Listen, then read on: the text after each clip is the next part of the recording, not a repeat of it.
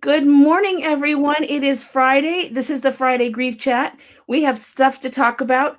I have to go take care of something, so you're going to get Deb by yourselves for a few moments. Keep her in line, okay? Just be super careful. You Everybody. never know what she's going to do. If she does anything naughty, put it in the chat. I'll be back. Oh, thanks, Jill. Hi, everyone. Let me just get started with saying, Stop ringing.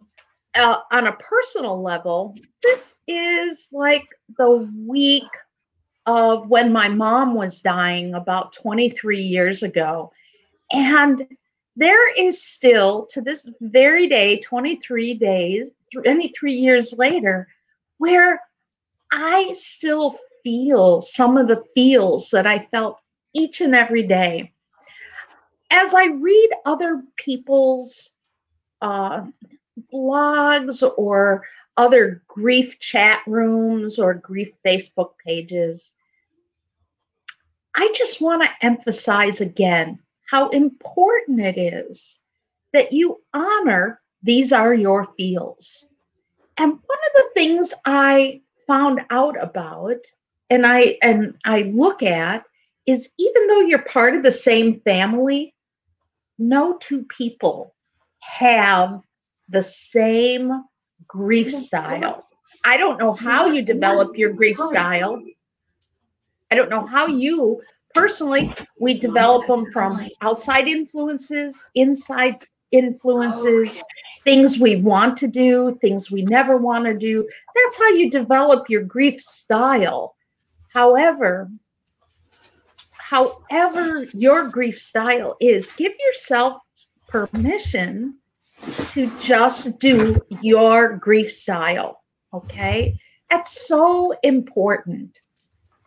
We're going to be talking a little bit about grief styles and a wonderful book that Jill has mentioned before, and it's The Beauty of What Remains by, is that Rabbi Steve Leder? Yes, it is. Wonderful. I'm a new fan. He's got several books out, but this one he wrote after the death of his dad. And he said, I've done hundreds of funerals. I've sat through hundreds and thousands of deaths. But your attitude changes when you've actually done it yourself for someone you love. And he's just got a lot of like the wisdom we carry and that other people who do grief carry that we don't quite realize, but he put it in some really great ways. So, I want to bring that up and saying, because I was just saying how this and next week are two of the more spacier times of the year for me. Mm-hmm. This is when, even though it was 23 years ago, and I have to get used to every year the same thing, and that's not a bad thing, that I'm still grieving. One of the hardest things I had to do while my mother had 14 days from diagnosis to death is, this was my internal mechanism. Nurse, daughter, nurse, daughter, nurse, daughter, nurse, daughter. Right. And until you go through it, you don't know.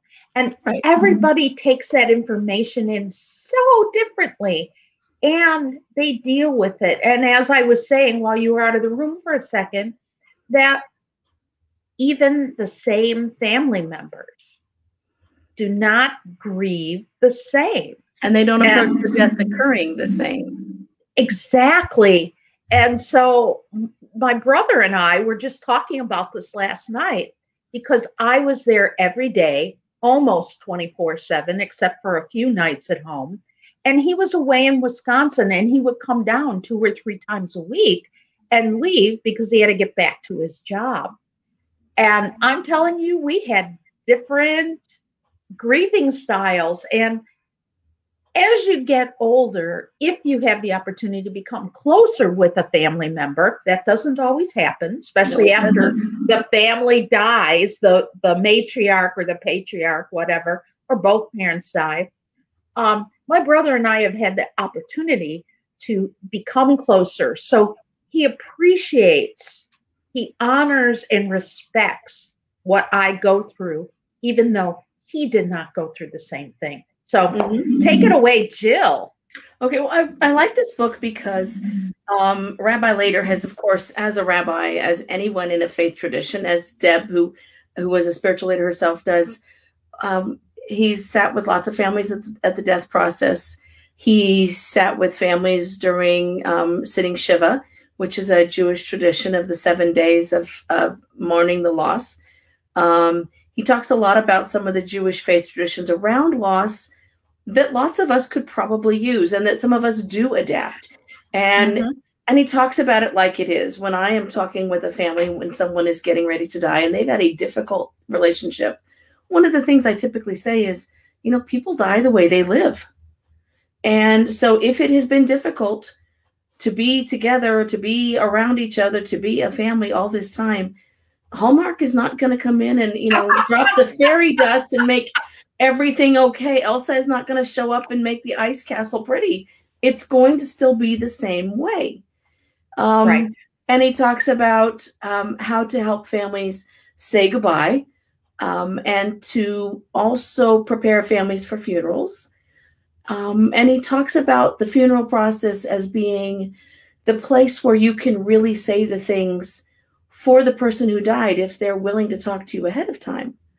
What things do you want your family to know? So for those of us who are healthy and okay, or not healthy and not okay, we can write those things down and leave them for our families and leave some directions. But some of what he talks about too is, for instance, some of the Jewish traditions, sitting Shiva. The goal of that is really to make sure that the family is supported. They're not supposed to leave the house if they're very, very observant.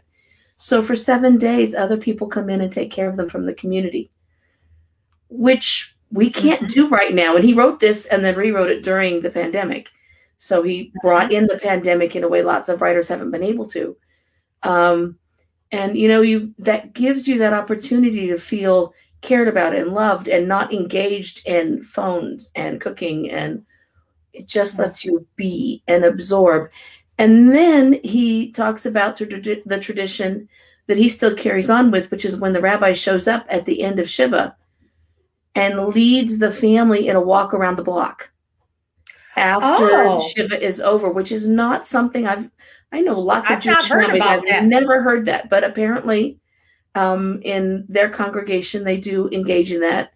And that's literally sort of reintroducing the community to this family without that family member present, which is something that my mom did when my grandfather died.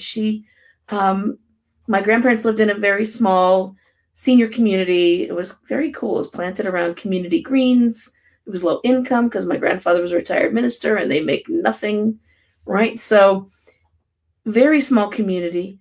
And after someone's widowed, people tend to sort of do the avoidance thing because, I could be a widow soon, or I don't want to be reminded of when I became a widow. So after about a month, my mom said, we're not having this anymore. And we had a coming out party, not a rainbow coming out party, to be sure. But we had a coming out party and we put sandwiches and we put invitations around, the 5 or 6 closest community greens. And the other people in the community came by for a cup of lemonade and some cookies. And it was reintroducing Lily to the community without Elmer. Yes. And Lily started to blossom because Lily didn't have to worry about Elmer and his health anymore.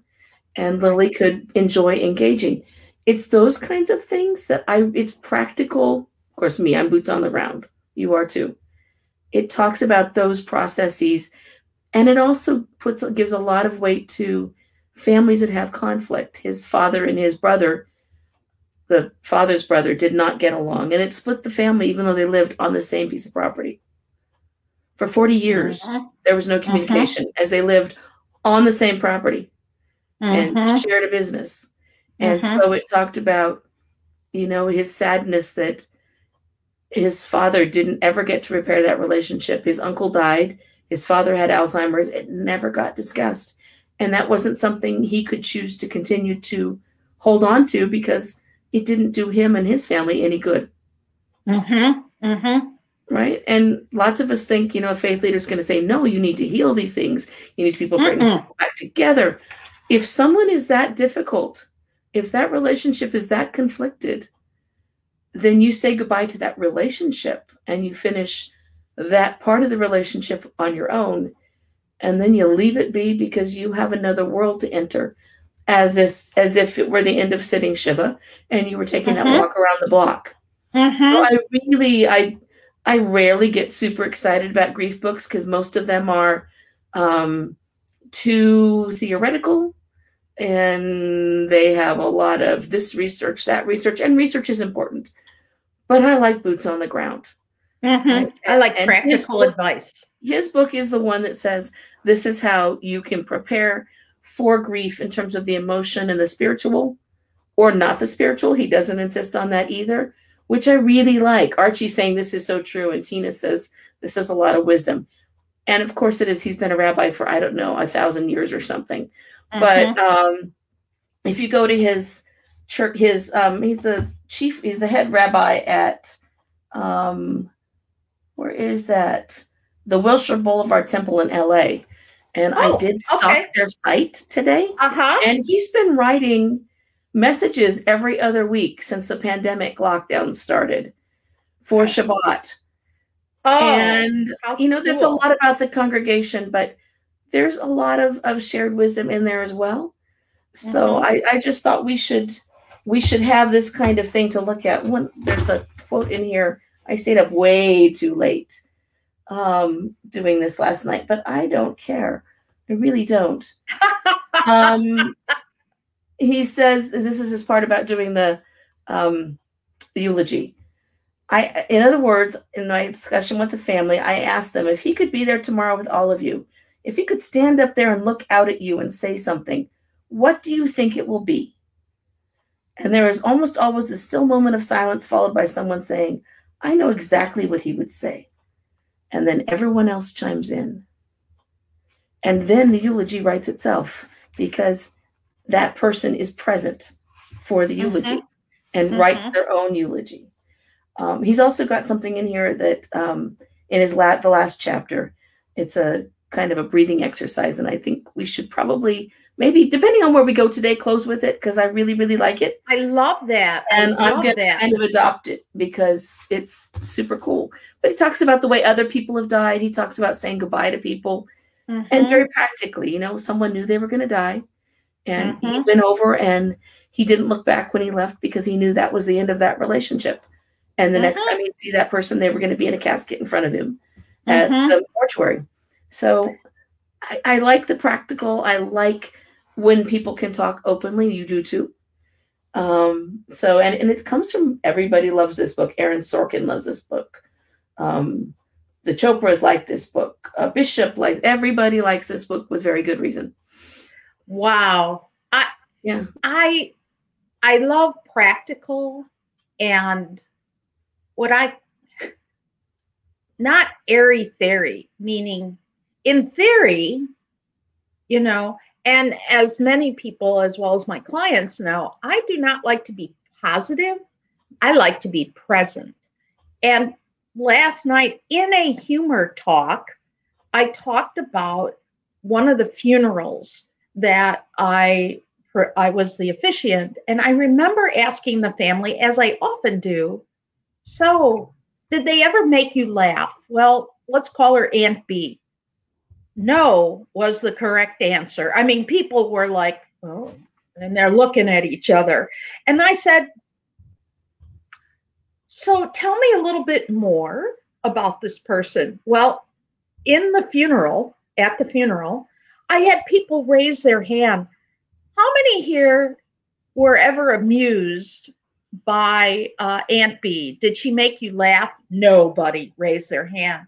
How many had things going on in their head that they would have liked to say to Aunt B, but are inappropriate for this moment? And everybody's raising their hand. But it was a way of bringing everybody together.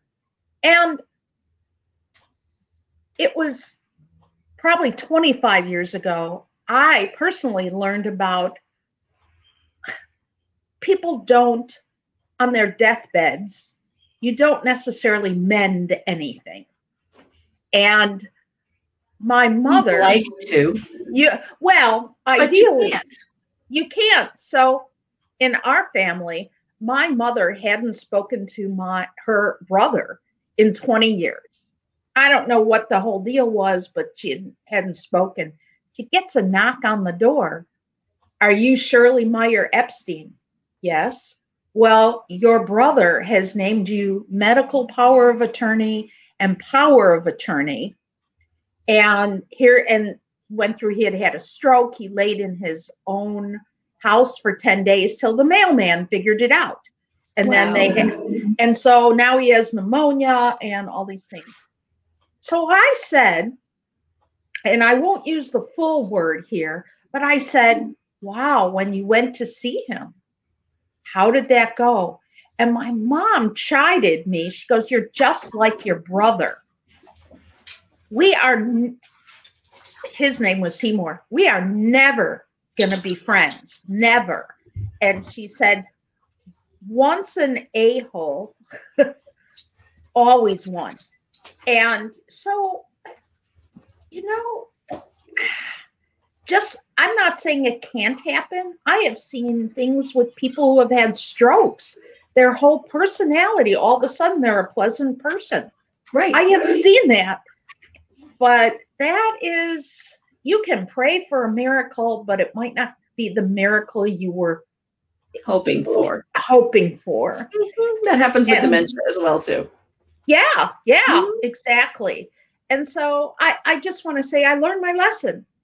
Mm-hmm. You don't get to repair. If you can't repair things in your life, it doesn't necessarily happen. I mean, you remember Orson Welles in Citizen Kane on his deathbed, right?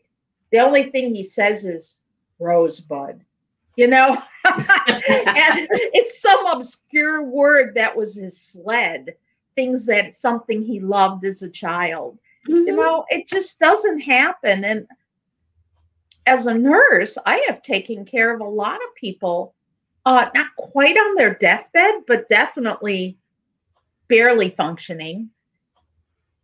And they haven't been the pleasantest people to be around. Mm-hmm. Yeah. I totally agree. And it's possible for the family to come to some healing. And, mm-hmm. even if the person who is the focus of the moment is not willing to do it, it's mm-hmm. possible to take yourselves out of that moment, even meet in another room if you happen to be lucky enough to be together after the COVID pandemic. But mm-hmm. you can also do it together online or by phone. You can do those things recognizing that you're going to be reorganizing your family for after this person is no longer with you. Right. And so it's time to start looking at how are we going to make this work in the future for ourselves. And are you going to make it work for all of you? And also, do you want to participate in making it work? Which brings me, I'm just going to slide off to the side with another comment. Sometimes, you say goodbye to different relationships, whether it's a legal ex, whether it's girlfriends, male friends, whatever. And then you find out the person that you have separated from, their family member dies. I had one person, we're not friends anymore, but one person was very angry with me that I told a person she had split from, and that person sent a card. I always say to the person who's questioning, what does your heart say? If your heart says send a condolence card, even though you don't speak to that person, you have no interest at the moment of speaking with that other person that you split from. If your heart says to send a condolence card, do it. This Absolutely. Is like, you don't have to be close to someone or even like someone. If you recognize that someone has had a loss, mm-hmm. they've still had a loss, and you can still recognize it and do something kind for them. Exactly. And even if they never get back to you, that's not the point. The point is that you're reaching out.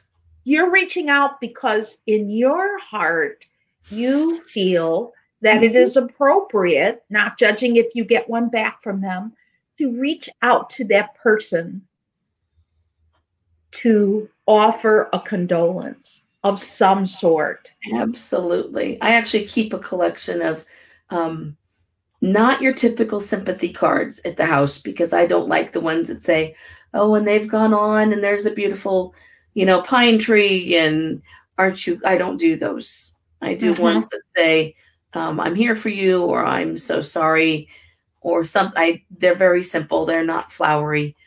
Right. Because that's not me. Unless it's a pet, in which case there's a picture of the Rainbow Bridge with everybody on it. Because when you lose a pet, it's a different kind of thing as far as I'm concerned. It is. But I keep them. And if I just hear that someone I know has had a loss, I don't know them well, but they matter enough to them for them to announce that they've had that loss. That's right. The card will typically get dropped in the mail. And if it's somebody that I do know and care about, it's going to have a lot more words inside. Exactly. And I'm one of those, I don't send a condolence right away. I have to sit, like this week, very unexpectedly, 2 people died. And one was a death colleague who would often put on death cafes in our community. And I was part of that. And her partner, I haven't sent something to yet, because I'm just waiting for that moment, if that makes sense. I'm waiting. You got to find the right words and the right. Exactly. You got to have this, and then they'll know that you really meant it. Exactly. But there are lots of ways for all of us to acknowledge losses. That's even right. In the pandemic, which I know some states are opening up. I hope if you're in those states, you're being super, super careful, because I have my own feelings about opening up, which is not part of this program, but it's certainly part of me. Yeah. And I hope that you are keeping yourself safe, but we can still acknowledge the losses. And I think one of the things we need to think about, there was an article in, I want to say the New York Times or the Post or something yesterday, and somebody's come up with yet another term. Someone with lots of letters behind their name, and it's a fairly decent term, but it's basically talking about there's a grief deficit now, which is not how I looked at it, right? Right. I saw the term. I'm not sure I like the deficit, but the idea was there's so much grief. Like, how much does each of us have to give at this point in time with everything everyone's been through? How much do we all have left to give? And how are we going to do that? And we've had all these funerals by Zoom and, with 10 people there, which is something that Rabbi Later talks about. It doesn't feel like a funeral because you can't touch. We've talked about it too. And I think instead of looking at it as a deficit, which I don't like, because I think we've all got a little something more we can dig down deep and find. I think we just need to all be ready for as the gates roll back, if we don't have yet another wave with yet another strain of yet another form of COVID with more spikes turning different colors or whatever it's doing these days, right? Because it just seems to always come out with something new. Let's find a way to make sure that we have some redos so that folks can have those services or those gatherings or something, or even those walks around the block. I love that. I love that concept. I'm hoping I will be reading that book before I do a couple other things, but I want to say something. There was something on my Facebook page about cultural appropriation. If there is a ceremony that you give credit to, right? Like, I don't care if you are, Episcopalian, if it feels right to buy a yahrzeit candle, which is they burn 24 hours. Shiva candles actually burn 8 days and 8 nights. It's sort of like a Hanukkah thing. I don't know, but it burns 8 days and 8 nights. But a Shiva candle, a yahrzeit candle burns for 24 hours to take that time to honor that person or see the light and think of them, when I went to Japan and stayed with my friend, it was going to be the anniversary of his dad's death, the 1 year anniversary. And I thought, I'm bringing a yahrzeit candle in my luggage to give to him. And he set up like a little altar thing. So now, cultural appropriation, you took something from the Jews, you set up a little altar, which name your religion that did that, right? Jews, Catholics have altars, pagan and Wiccan all have altars. So there's all these different religions.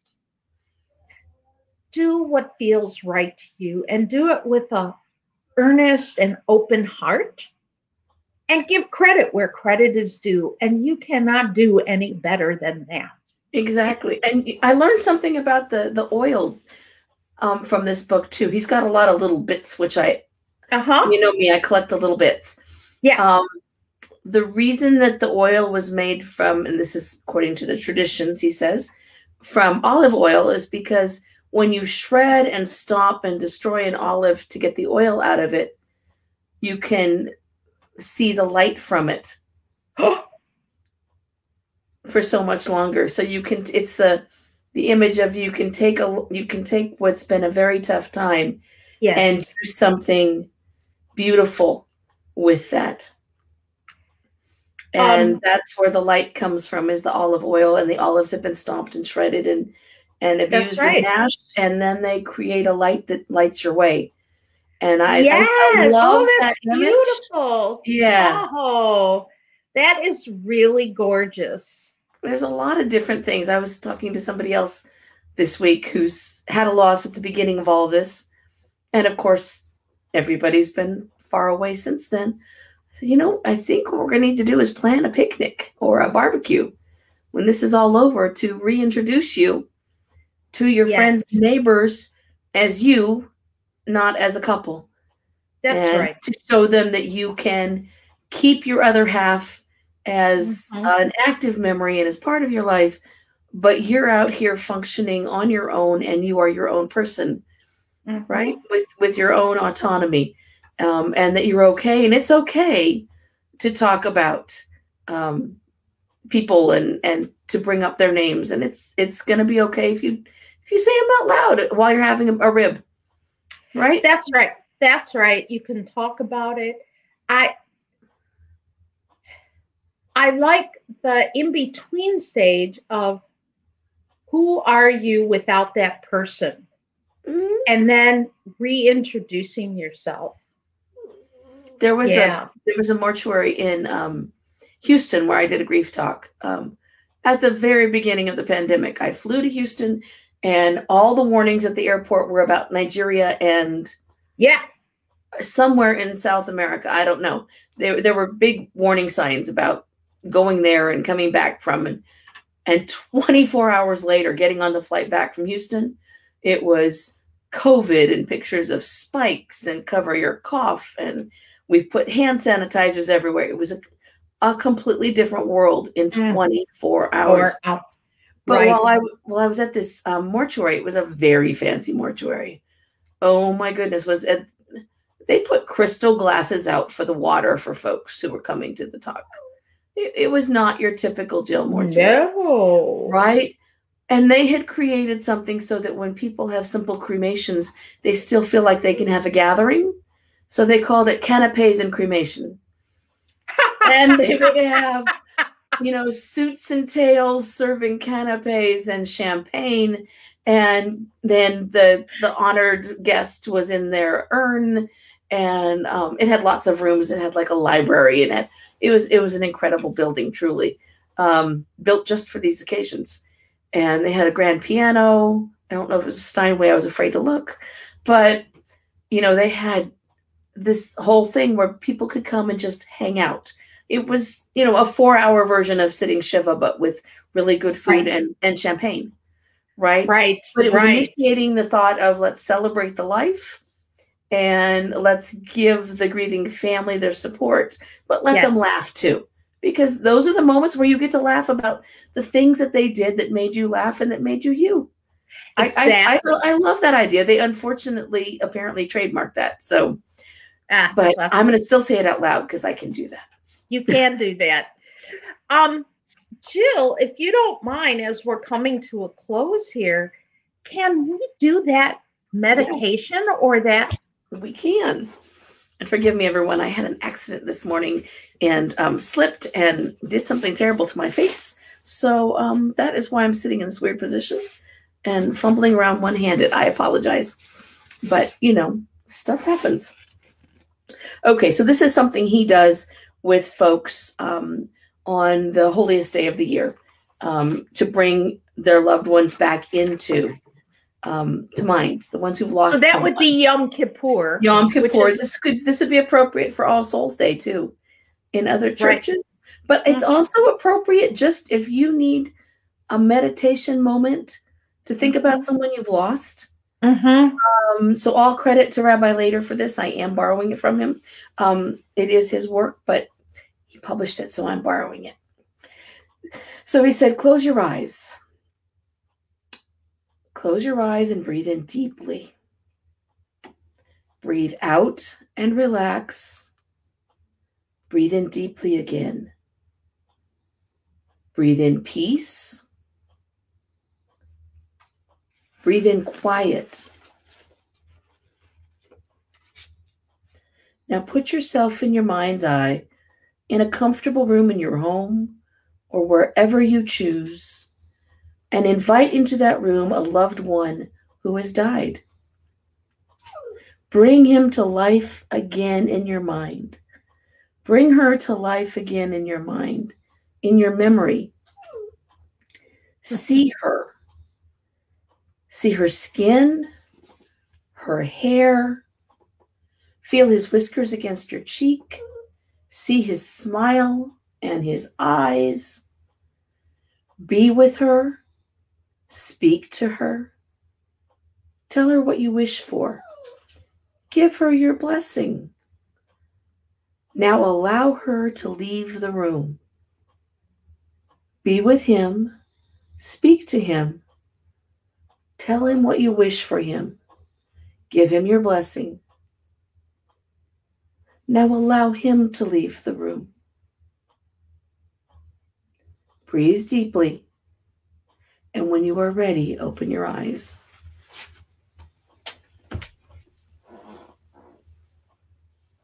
Oh, that was beautiful. Isn't that incredible? That's just beautiful. Credit to the rabbi for it. I'm going to use it again. I use versions of that with people sometimes when I want them to bring in the memory of their loved one, but I like the guided imagery piece of that. And I think it's something lots of us can use sometimes to, it's okay. I can remember them and I can remember them for who they were and say the things I need to say. And I don't have to hold on how they died. That's right. It's not about their death. It's about who they were and my relationship to them. All of it. The funny. Right. Archie says he's going to try. He's going to cry. That's okay. You're allowed. You remember the happy moments. You remember the happy them. You remember the silly them. You remember the irritating them. Right? My mother used to say, "You're going to miss our arguments." I said, "No, I'm not." But I was riding in the car one time with my friend's parents because he didn't want to ride in that car. And they were arguing, and they're arguing in Russian. And all of a sudden they're arguing. And I go, oh, I do miss this banter. I'm glad it's not my parents. You were right, Mom, I said in my head. And then I let it go. But yeah. Word to the wise, Mom is always right. I was raised in a campfire girl troop in my tribe, and Monica Singer, who is always Mrs. Singer, even though she keeps telling us now to call her Monica. I'm like, you're still Mrs. Singer. We're still respectful and afraid. And she would say there are two rules. Mother is always right. Number 2, when mother is wrong, refer to rule number 1. Don't mess with that. It's in the rule book. Even after Mom is dead, Mom is right. Right? Even when you have those contentious relationships, whether it was your mother, father, brother, sister, aunt, uncle, whatever, even when you have those contentious relationships, I invite people to find, even if they're, to just look back on one of those arguments with a little more light, or as I say, reframing and opening up your view. Just one. And sometimes that's all it takes for you to feel good. You're not aiming to repair the relationship, but you are aiming for you to feel better. And to close it out. And to close it out and to say, it's okay to say goodbye. Because you don't have to have if you continue to try and rework it, you never say goodbye to it. No. It's always right there riding around with you. It is. It's not healthy. No, and then people feel it in their hearts. Mm-hmm. You know, it's like heavy, and you're like, what? So the sooner you can let it go with the butterflies and fly away, mm-hmm. the better for you. Mm-hmm. You know? Absolutely. Well, all Jill, right. This has been wonderful. You're gonna, I don't know, with one hand. If I put it up already. All right, thank you. It's been up all along. So you can find us here again next week. You can find me at centralcounselingservices.com and JillJohnsonYoung.com. And you can find Deborah on all the social media. We'll tell them yours. Well, it's Deborah Joy Hart on Facebook. You can private message me. I am on Instagram. I don't go there that much. And I think I might have set up a Twitter account a bazillion years ago. I don't even want to go there. People are, I'm just not able to. You're not TikToking yet, huh? No. I have a TikTok now. Oh my gosh. Be afraid, everyone. Be very afraid, the grief TikToker. Oh, I love it. I love it. I'm going to have to check that out. There's only one video yet. Yeah, and you can also find me at therebelliouswidow.com because Jill never has enough social media. So we can always talk grief loss and how to make it good. We will see you guys back here next Friday, 10 o'clock Pacific, and all the way across the country. Yes. Bye, everybody. Be well.